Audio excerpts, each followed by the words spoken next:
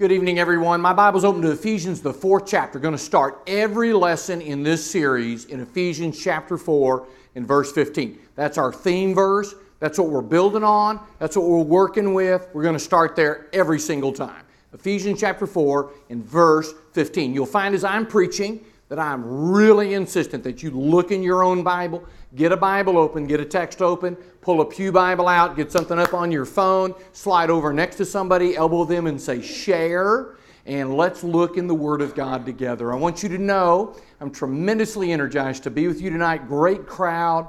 Have really great memories. Been to Phoenix one other time in my life and remembered it being just beautiful. We flew in today and that plane took that big banking turn and these jagged mountains and the sun shining on them, and I thought, wow, I'm back in Phoenix and it's great to see so many good brethren here tonight. I want you to know though, I want you to know exactly why I'm here. I'm here because Brother Sean Jeffries called me. Sean talked to me about this congregation, about the disciples here, your zeal for the Lord, the plan of work the shepherds have here, all the good things that are going on as you follow Jesus the Christ. Asked me, hey, you want to come and be a part of that? How? How can you say no to that? Didn't really have a slot. Got done with that call. Thought, man, I got to go. I need to see what's going on. Monte Verde Church, I want to be there and be part of the good things God is doing here in you and through you. So what that means is, if this meeting goes well, we're going to give God the glory. If this meeting goes bad, Sean, you on the hook. That's it, okay? It'd just be completely and totally your fault. Let's look at Ephesians chapter 4. We'll be in the Word of God. Let's work together. Ephesians 4, verse 15, rather, speaking the truth in love, we are to grow up in every way into Him who is the head, into Christ, from whom the whole body, joined and held together by every joint with which it is equipped, when each part is working properly, makes the body grow, so that it builds itself up in love. I'm not sure where you are in your Christianity, but it seems in many ways life has gotten to be more complicated, more complex. More is being asked of us all the time, and there's new and additional temptations being thrown at us. There's more hostility towards our faith. Lots of things are going on. What's the answer to that? What should we be doing about that? I think the answer to that is we need to grow. We need to grow stronger, better discipleship. We want to grow a more rigorous faith. We want to be able to do more, but more than just doing more, we want to be more. We want to have the Spirit of Christ. We want to have the character of our Lord. And so I have come to talk with you this weekend about the kind of things that will help us directly grow so that we can be the kind of disciples that we want to be. And here's our plan of attack. We're going to talk about hope this evening. Tomorrow night, in some ways, one of the most important lessons in this entire series. If you struggled with reading the Bible, you know how that is. You start in January and you're all gung-ho for it. By the time they kick off the Super Bowl, you're 9,000 chapters behind and you're like, well, I'll just do that next year. Talk about how to do that and keep doing it and get through it and make it meaningful in your life. Sunday morning, we're going to talk about evangelism in a way that everybody can be involved as we grow in our evangelistic efforts. We're going to talk a little bit about what it is when life is not going well. In the Bible class hour Sunday morning, Lord willing, I want to talk about growing during times of adversity. And then maybe, like I said, maybe we're troubled and we're anxious. A lot of things are happening in this world, and we just have some worries and we have some anxieties, maybe some depression going on. If we examine the life of Paul, he just has an incredible ability to bring peace of mind to his circumstances. And as we study that and look at that, we can grow in peace of mind. We put all that together, and I actually believe you attend these services, you bring your Bible, you open your heart to the Word of God, and in the next 3 days, something very important can happen in your life. Your discipleship can be ratcheted up a level, maybe 2 levels. It won't be just another gospel meeting. You'll circle this and say, I was in the Word of God and God's Word was in me, and it made a change in my walk with the Lord. I grew that weekend. That's what we're all about. That's what Ephesians chapter 4 is talking about. We're going to speak the truth in love so that we can grow up in every way into Him who is the head, Jesus the Christ. He's the one that makes the body grow so that it builds itself up in love. And that's what I've come to do, and I'm excited to see you here this evening. Maybe the place for us to begin as we think a little bit about hope is to just think a little bit about a World's Fair.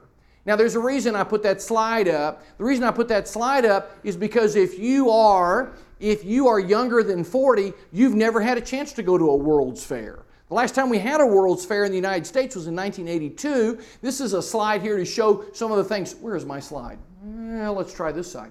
This is a slide of the Seattle World's Fair, and it's just a really good illustration of what goes on at a World's Fair. In 1962, Seattle hosted all kinds of pavilions full of every kind of technological innovation, new inventions, new power sources, all kinds of new ideas. And the feeling was things are pointing up. In fact, the Seattle Space Needle personified that. Things are getting better. We're making progress as we move into the future.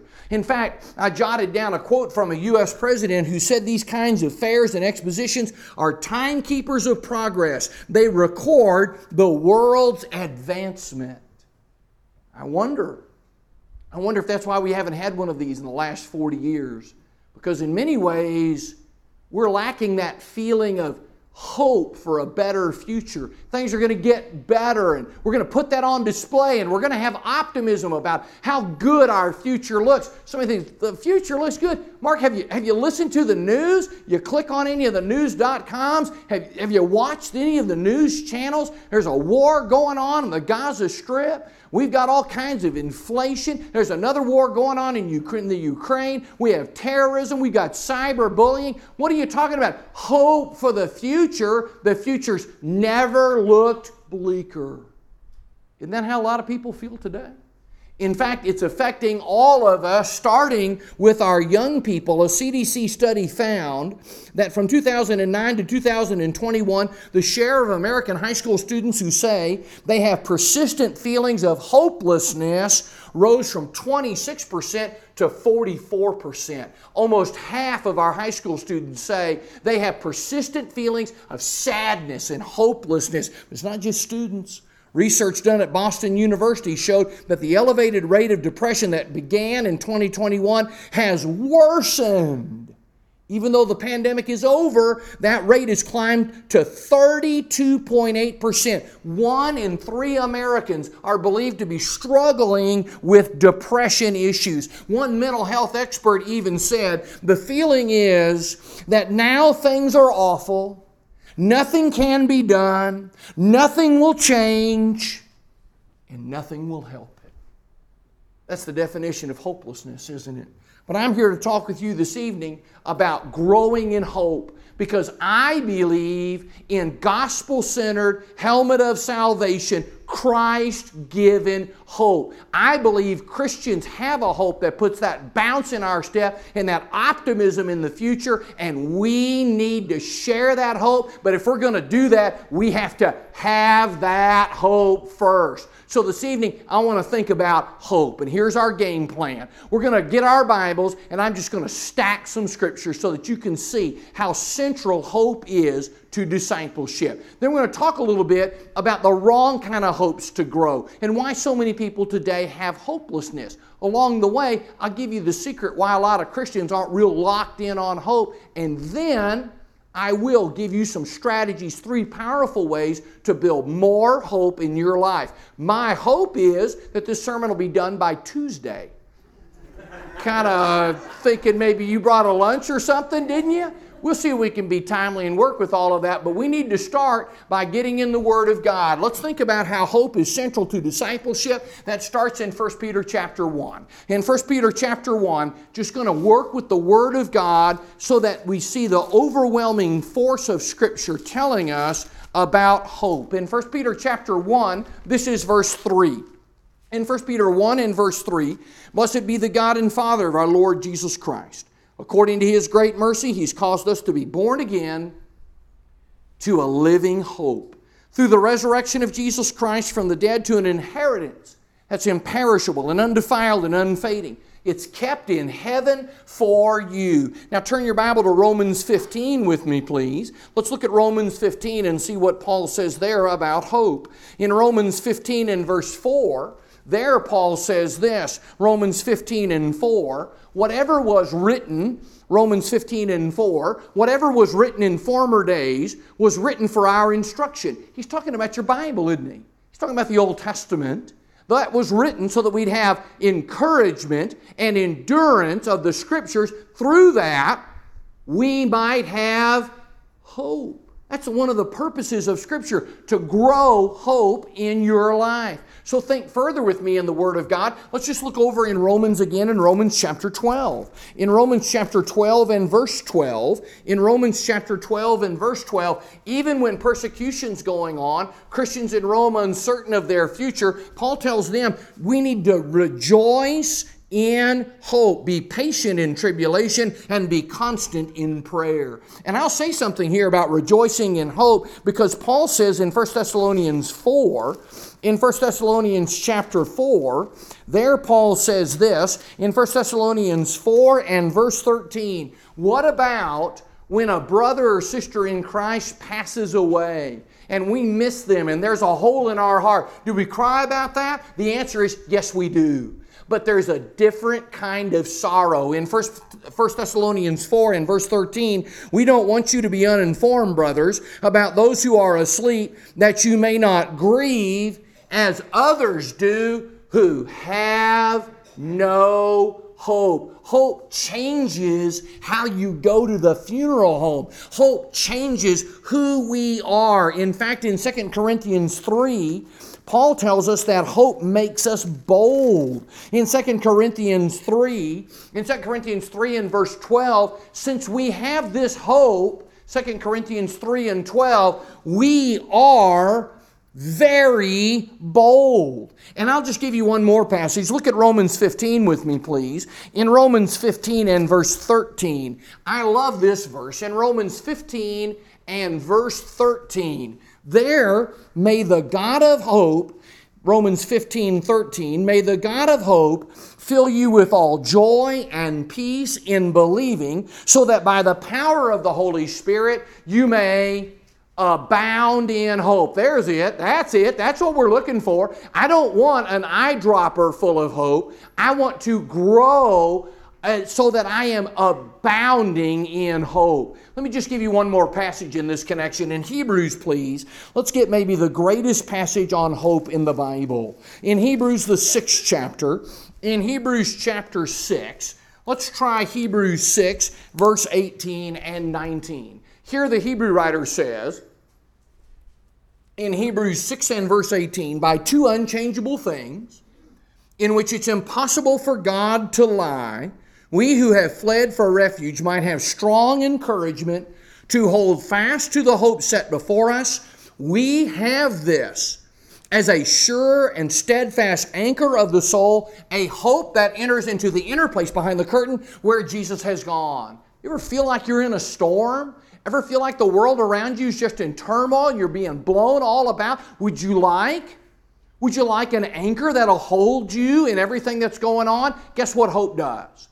Hope anchors us. It is, the Hebrew writer says, the anchor of the soul, verse 19. How powerful is that? See how important hope really is? Now that's just touching the hem of the garment. But I really want to run everything that we think about through this idea in Hebrews 6 and through these other passages that we've seen to talk about anchoring ourselves with hope, growing in hope, abounding in hope, a hope that changes us, changes our outlook on life, changes how we respond to the problems and difficulties of life, because we have a hope that is a sure and steadfast anchor of the soul. Now, as I'm thinking about all that, though, it is extremely important that we grow the right kind of hope.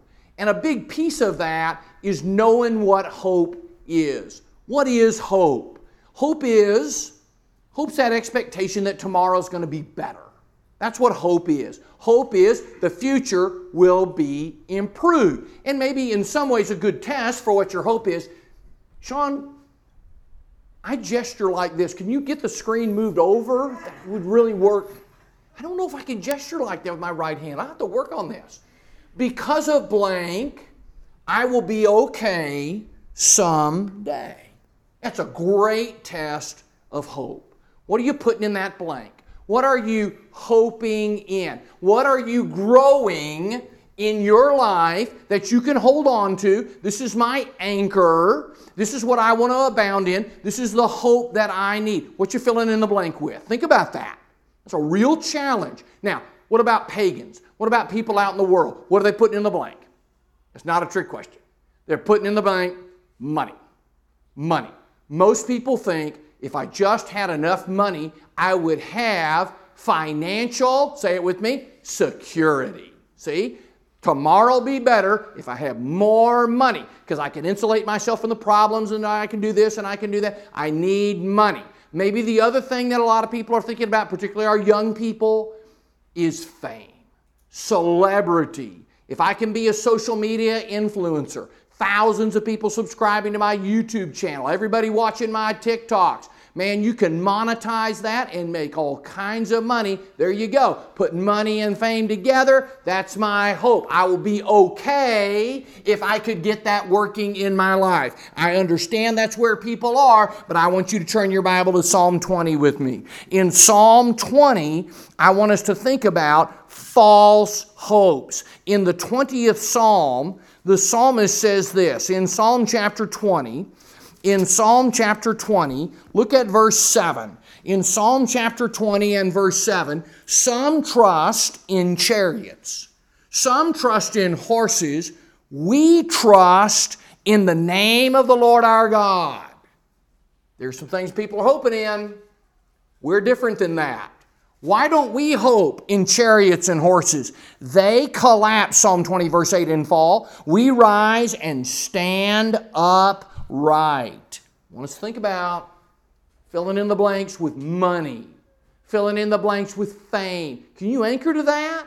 Is that really strong? That's going to hold you up no matter what? Come on, we know better than that. Recession, stock market crash, unemployment, layoffs, embezzlement, all kinds of things happen to people all the time that take their money away from them. And what about celebrity and fame?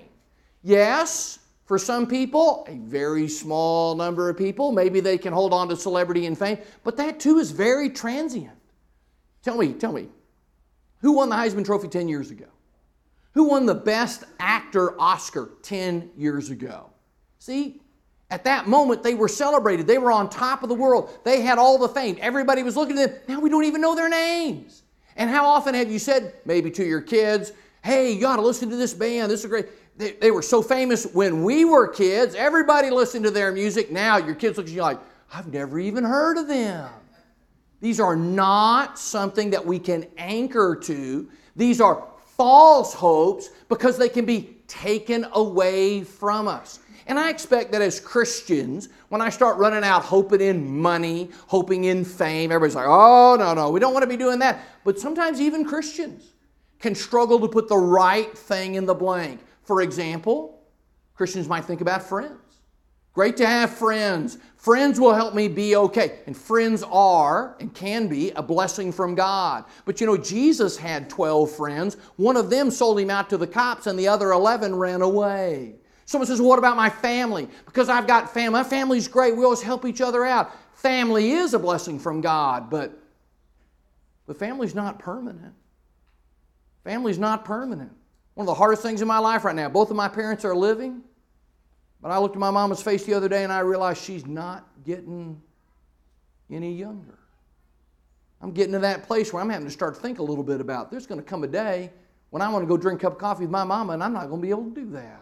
That's hard because family's not permanent. So we think about friends, maybe we think about family. Are those things that we can hope in? Some people are going to hope in technology. Got iPads and screens and cell phones and all. Really? Because we've got an app, tomorrow's going to be okay? You ever notice that your cell phone can run out of battery? You're going to put your hope in something that if you don't plug it in the wall every 12 hours, it's not going to be there anymore? There's just a lot of things that go in those blanks that aren't going to fit. Let me show you a passage in Matthew. In Matthew, the 6th chapter, in Matthew chapter 6, Jesus says this in verse 19. In Matthew chapter 6 and verse 19, Jesus says, Matthew 6 and verse 19, don't lay up for yourselves treasures on earth where moth and rust destroy and where thieves break in and steal. But lay up for yourselves treasures in heaven where neither moth nor rust destroy and where thieves don't break in and steal. Why don't we believe Jesus? Why do we keep chasing after false hopes? And after we've been through a global pandemic that devastated so many lives, and that caused so many plans to go down the drain. People's economic circumstances were altered. People's health, long-term health was altered. All kinds of things happened. How can we so quickly have forgotten how quickly everything changed? We're really going to anchor to something that can be taken in a pandemic, or that can be taken in a depression, or taken if there's a revolution. We've got to do better than that. We don't want false hopes. We don't want to grow something that can't really sustain us, that can't be strong no matter what the storms of life bring to us. So what should we put in that blank? What should we be growing? Well, let's try Colossians. I need Colossians 1, please. In Colossians chapter 1, and in verse 5, maybe one of the reasons so many people today are hopeless and are experiencing feelings of hopelessness is because all the things that they are trying to build into their lives, like money or fame or friends or family or technology, all of those things ultimately do disappoint. And there's that uneasy feeling that this could be taken away, this could vanish. If this happened or that world event occurred or this change in political situations, I wouldn't have any hope. But Christians are different. Think about this in terms of evangelism. Look at Colossians 1:5.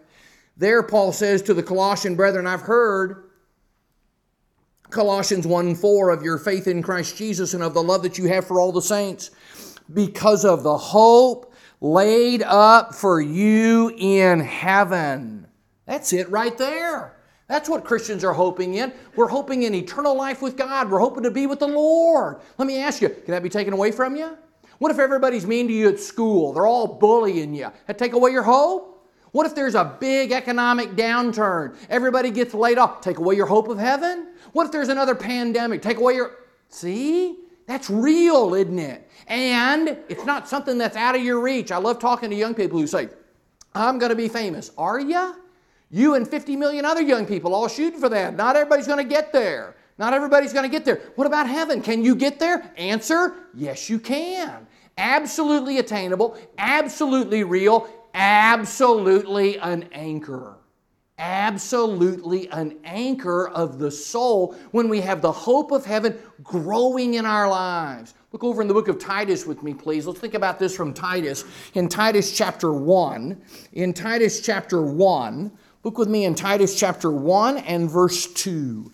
In Titus, this idea of hope appears regularly. Paul says in Titus 1 and verse 2 that I'm writing to you about the truth, verse 1, which accords with godliness. Now Titus 1 and 2, in the hope of eternal life, which God, who never lies, promised before the ages began. How great is that? God has promised this. Anybody can promise you anything. That doesn't mean it's going to happen. But when God promises something, look across the page at chapter 2. In chapter 2, we get this beautiful expression about grace in verse 11.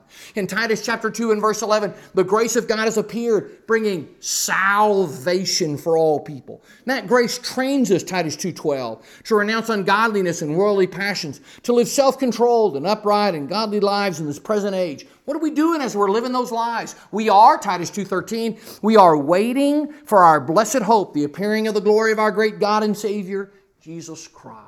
There it is. That's what we're all about. But you know what? There was a word there that may trip us up. You see what he said? What are we doing? We are waiting for our blessed hope. Are you good at that? Waiting's hard. go down to the Department of Motor Vehicles. You've got to renew your license. The line stretches from here to Tucson. What are you thinking? I'm coming back another day. Go to Disney World. You want to get on Space Mountain? The line wraps around Space Mountain 3 times, goes all the way out to Tampa. You're like, oh, we're here on the wrong day. I don't want to wait.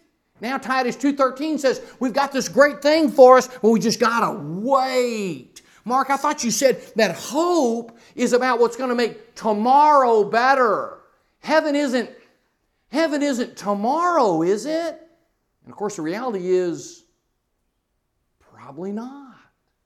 Probably not. As we evaluate life, you look at how long people are living today, average lifespan going up, up, up. People living longer all the time. And it doesn't matter how old you are right now. Nobody really thinks, tomorrow I'm going to go see the Lord.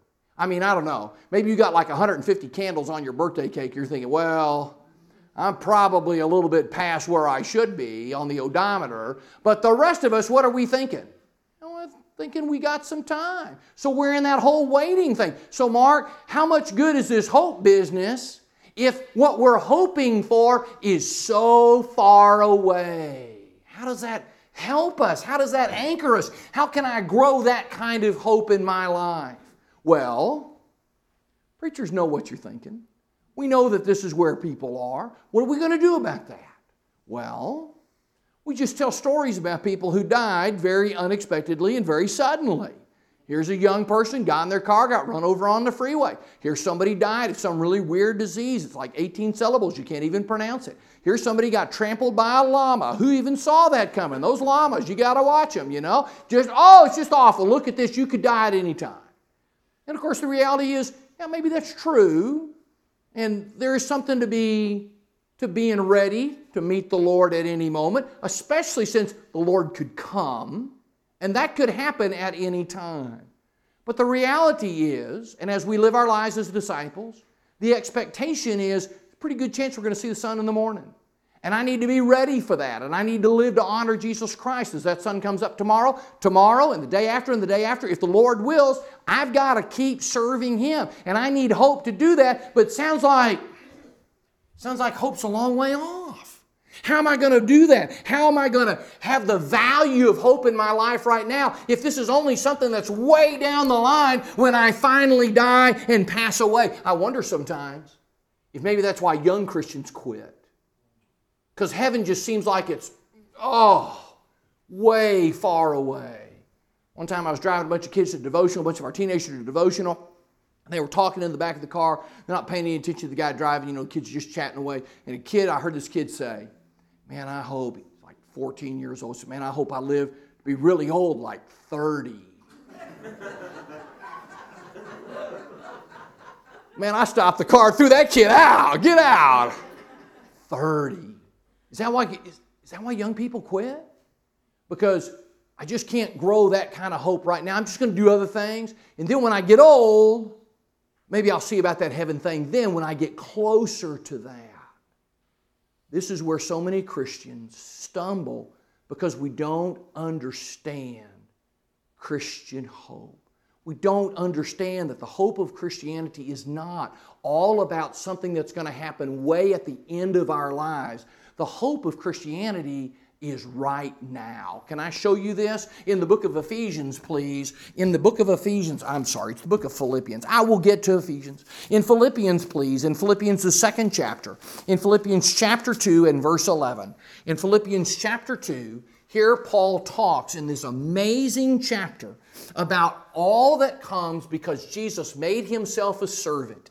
And as a result of that, a day will arrive, verse 11, when every tongue will confess that Jesus Christ is Lord to the glory of God the Father. What are we doing about that right now? What are we doing while we wait for that final amazing day? Now, verse 12, for therefore, my beloved, as you've always obeyed, so now not only in my presence, but much more in my absence, work out your own salvation with fear and trembling. We read that passage a lot.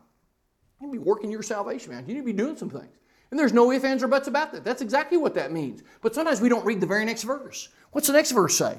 The next verse says, it is God who works in you, both to will and to work for His good pleasure. We're not solo in this project. We're not down here on our own. God is doing something right now.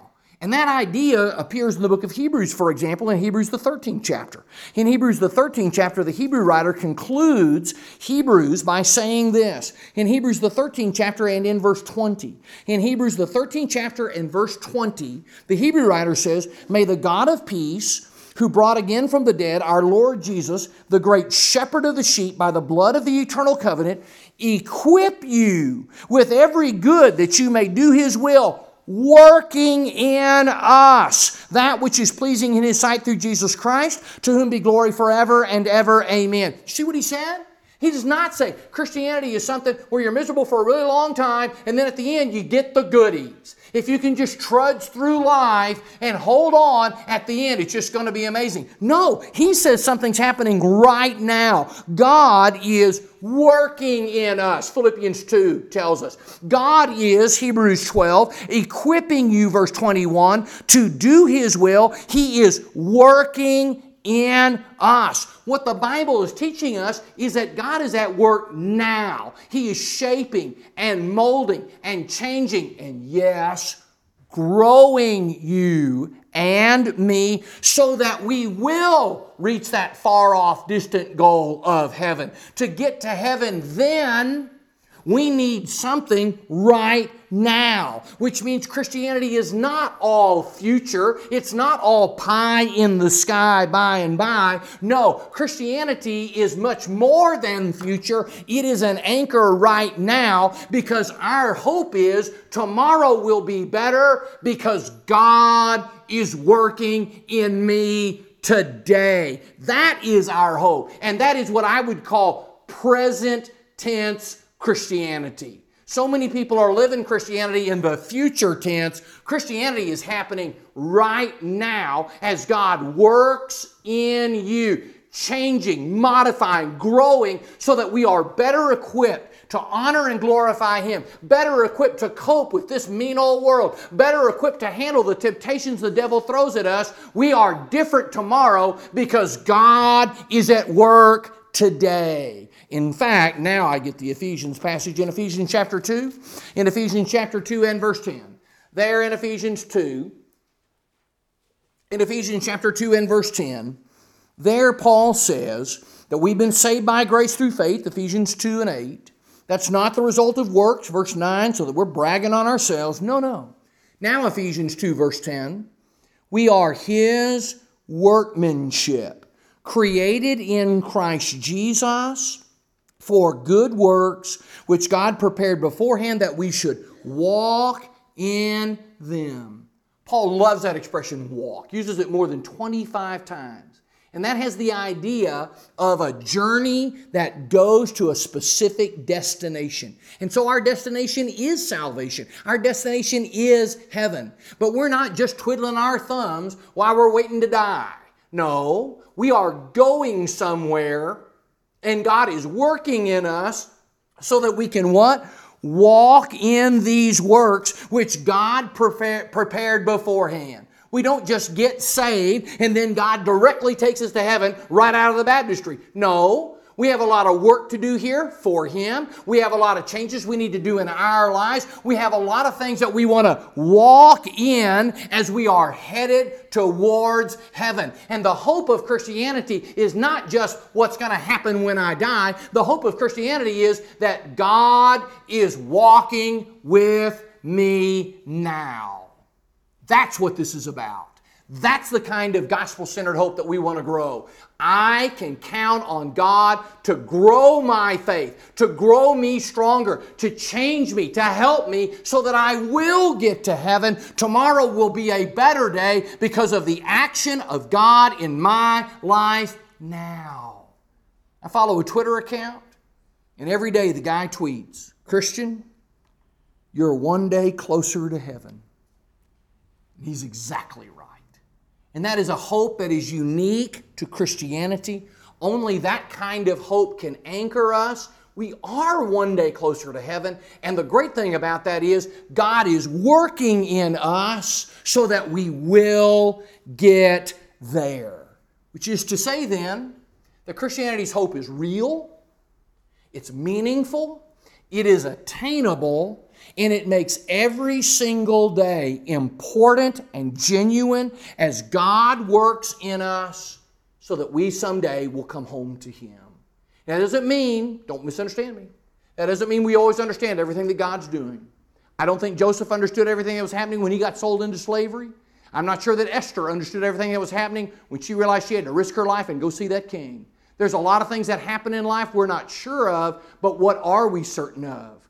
God is at work. Whatever's going on, God is helping me, strengthening me, giving me the ability to cope with it, to come through it, to come over it, to go under it, to learn from it, to be better through it, so that I will go someday and be with Him. But if I'm going to get there then, I need the work of God right now. That's an anchor.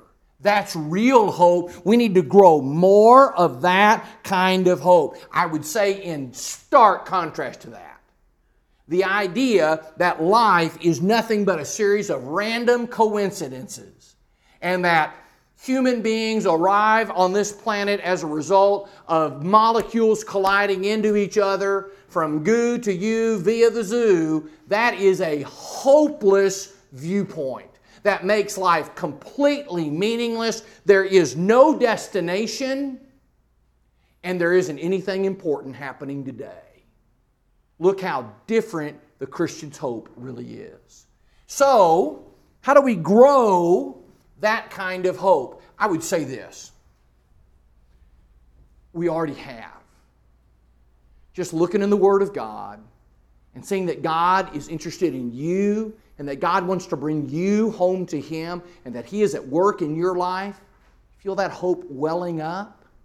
See, already we're growing hope. Let me give you some strategies, though, that'll help even further some of that. First and foremost, there are those in this world who just seem to make it their mission to destroy hope. The wet blankets of the world, you know the kind of people I'm talking about? In the book of Numbers, if you'll look with me in Numbers 13, if you'll look with me in Numbers, the 13th chapter, the people of Israel came to the edge of the land of Canaan. They were on a journey. God was at work. Sound familiar? They got to the edge of the land of Canaan, and in Numbers, the 13th chapter, the Lord said in verse 1, the Lord spoke to Moses, said, "Send men to spy out the land of Canaan, which I'm giving to the people of Israel." 12 men went to spy out the land of Canaan. What happened when they got back? The men, after Caleb and Joshua said, "This is going to be amazing. God is at work. God's going to give us this land. Get ready. It's going to be tremendous." No, Numbers 13:31, the men who'd gone up with him said, "We're not able. We're not able to go up against the people. They're stronger than we are." They brought to the people of Israel a bad report of the land that spied out. They said, "The land through which we've gone to spy out is a land that devours its inhabitants, and all the people that we saw in it are of great height. We can't do it." What's the result of that? Numbers 14, verse 1, what it ought to say is, and the congregation said, "You bunch of faithless people. You are killing our hope. You don't trust in God. Get out of our sight. You're lucky we're not stoning you." No. Numbers 14, verse 1, all the congregation raised a loud cry, and the people wept that night, and the people of Israel grumbled against Moses and Aaron. The whole congregation said, "We wish we'd died in the land of Egypt. We wish we'd died in the wilderness." 10 men sank the hopes of 2.5 million people. How is that even possible? It seems somehow that pessimism and we can't do it and it'll never work just is contagious. And when somebody starts with "we can't" and "it won't" and "you shouldn't" and "it never will work out," what happens to our hope? What happens to our trust that God is working in our lives? It can go down the drain. And a lot of that, can I be clear? A lot of that gets funneled to us through our media choices. Through the 10 o'clock news and through the stuff that we click on our phone and on our laptop. The media loves to tell us the world is coming to an end. It's awfully terrible. Did you hear about this scary thing? Did you know this person got trampled by a llama? Llamas, they're the worst. There's just all kinds of things going on in our media, and all of it causes us to believe it doesn't do any good, it's never going to work, my life is going to be meaningless, and I'm going to suffer, and it's never... What's the answer to that? The answer to it for a lot of us is we need to put our phones down. We need to click the television off. We need to quit clicking on the clickbait headlines that bait us into seeing another bad thing that's happened somewhere on the other side of the world, which we have no impact on and truthfully has no impact on us. I don't know what they're going to do in the Gaza Strip, but you know what? I can't do anything about that. I'm not in charge of that. They didn't ask me about it, and they're not going to ask me about it. Guess what? God will just have to take care of that tomorrow. I'm not going to be on that one. And there's a whole lot of other things that we get real exercised about. Global warming and this issue and that issue. And many times those issues are far outside of our control, and they distract us from growing real hope in the Lord. Seeing what God is doing in my life to draw me closer to Him. We're distracted from looking at that as we look at all these things that we can't do anything about. In fact, if you want more hope, what you need to do is you need to start talking about what God's doing. You just need to start talking about what God is doing. One of my favorite places in Scripture is 1 Samuel 17. This is the account of David and the Philistine bully. And in 1 Samuel, the 17th chapter, Goliath tells Samuel, you are toast. You have no chance whatsoever. In 1 Samuel, the 17th chapter, read with me there that the story of David and Goliath. The Philistine said in 1 Samuel 17 and verse 43, Philistine said to David, am I a dog that you come to me with a stick? And the Philistine cursed David by his gods. Then the Philistine said to David, I'll give you this for free. People get really excited about how important Goliath was. You ever noticed in the text, he's not even named most of the time. He's just called the Philistine. He's not that important. What is important is that he said to David, come to me, verse 44, and I'll give your flesh to the birds of the air and the beasts of the field. And then David said to the Philistine, you come to me with a sword and with a spear and with a javelin. I come to you in the name of the Lord of hosts, the God of the armies of Israel, whom you've defied. This day the Lord will deliver you into my hand. Do you hear it? Do you hear it? Do you hear it? God's at work here, pal. God's fixing to do something, Mr. Philistine. God is at work. Listen to the power of that hope. This day the Lord will deliver you into my hand. I'll strike you down and cut off your head. I will give the dead bodies of the host of the Philistines this day to the birds of the air, to the wild beasts of the earth, that all the earth may know there is a God in Israel, and that all this assembly may know that the Lord saves not with sword and spear. The battle is the Lord's. He'll give you into our hand. David can't stop talking about his hope, and his hope is that God is at work. God will save. God will deliver. God is going to do something. Look what happens. When the Philistine arose, verse 48, and came to draw near to meet David, David ran quickly toward the battle line to meet the Philistine. And David put his hand in his bag and took a stone, slung it, and struck the Philistine on the forehead, and the stone sunk into his forehead. He fell on his face into the ground. David prevailed over the Philistine with a sling and with a stone, struck the Philistine and killed him. There was no sword in the hand of David. So David ran and stood over the Philistine and took his sword and drew out of its sheath and killed him and cut his head off. Now watch this.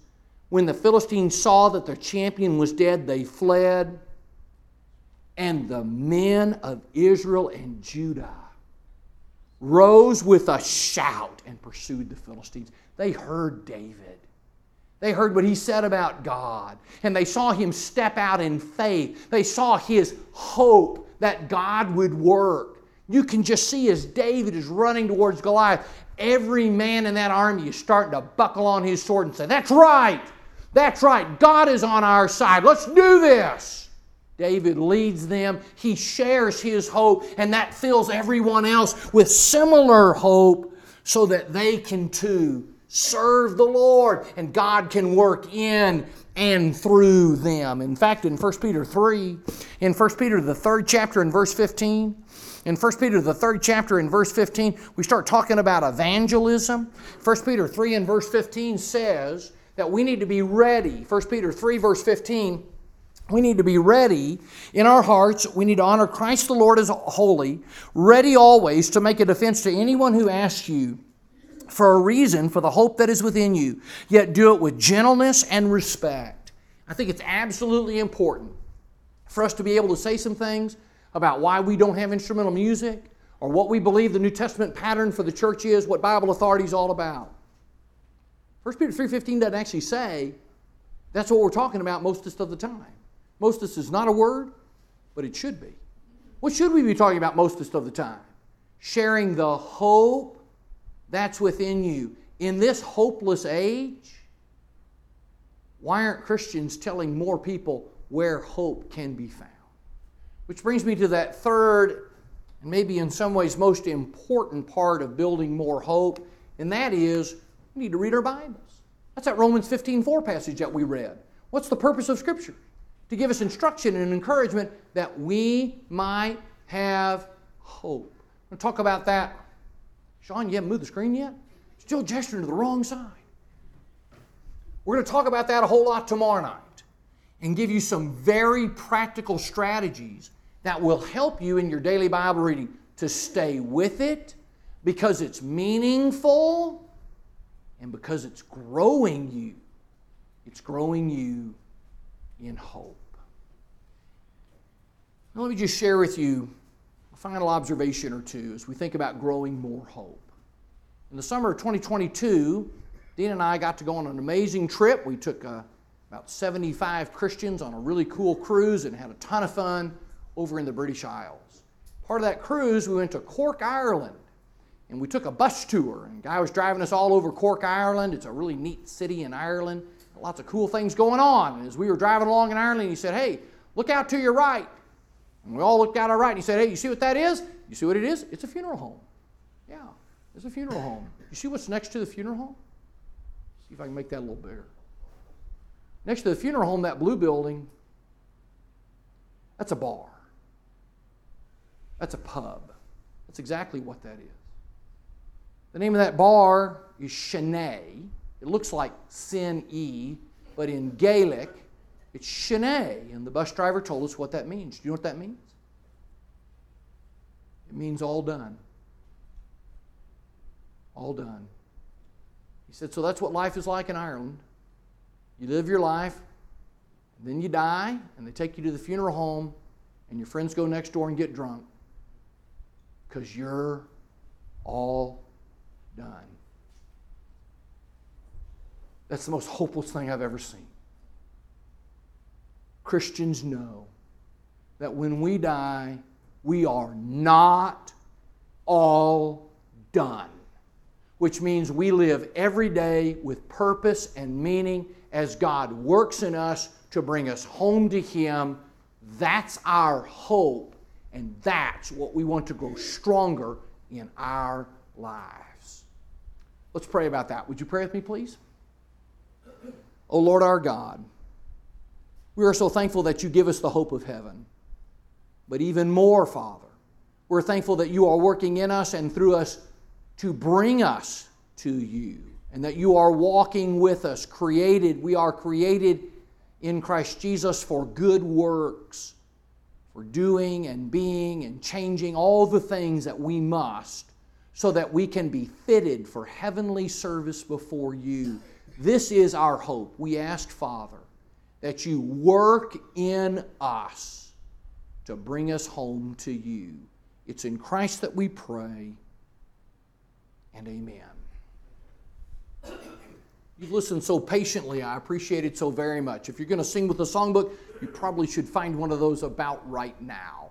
What an appropriate place then for us to end our thinking about hope, to extend the invitation of Jesus Christ to come and be filled with hope, to come and have the hope of heaven, but not just pie in the sky by and by, but that God will work in your life right now to wash away your sins in the water of baptism, Acts 22:16, to build you up with His people.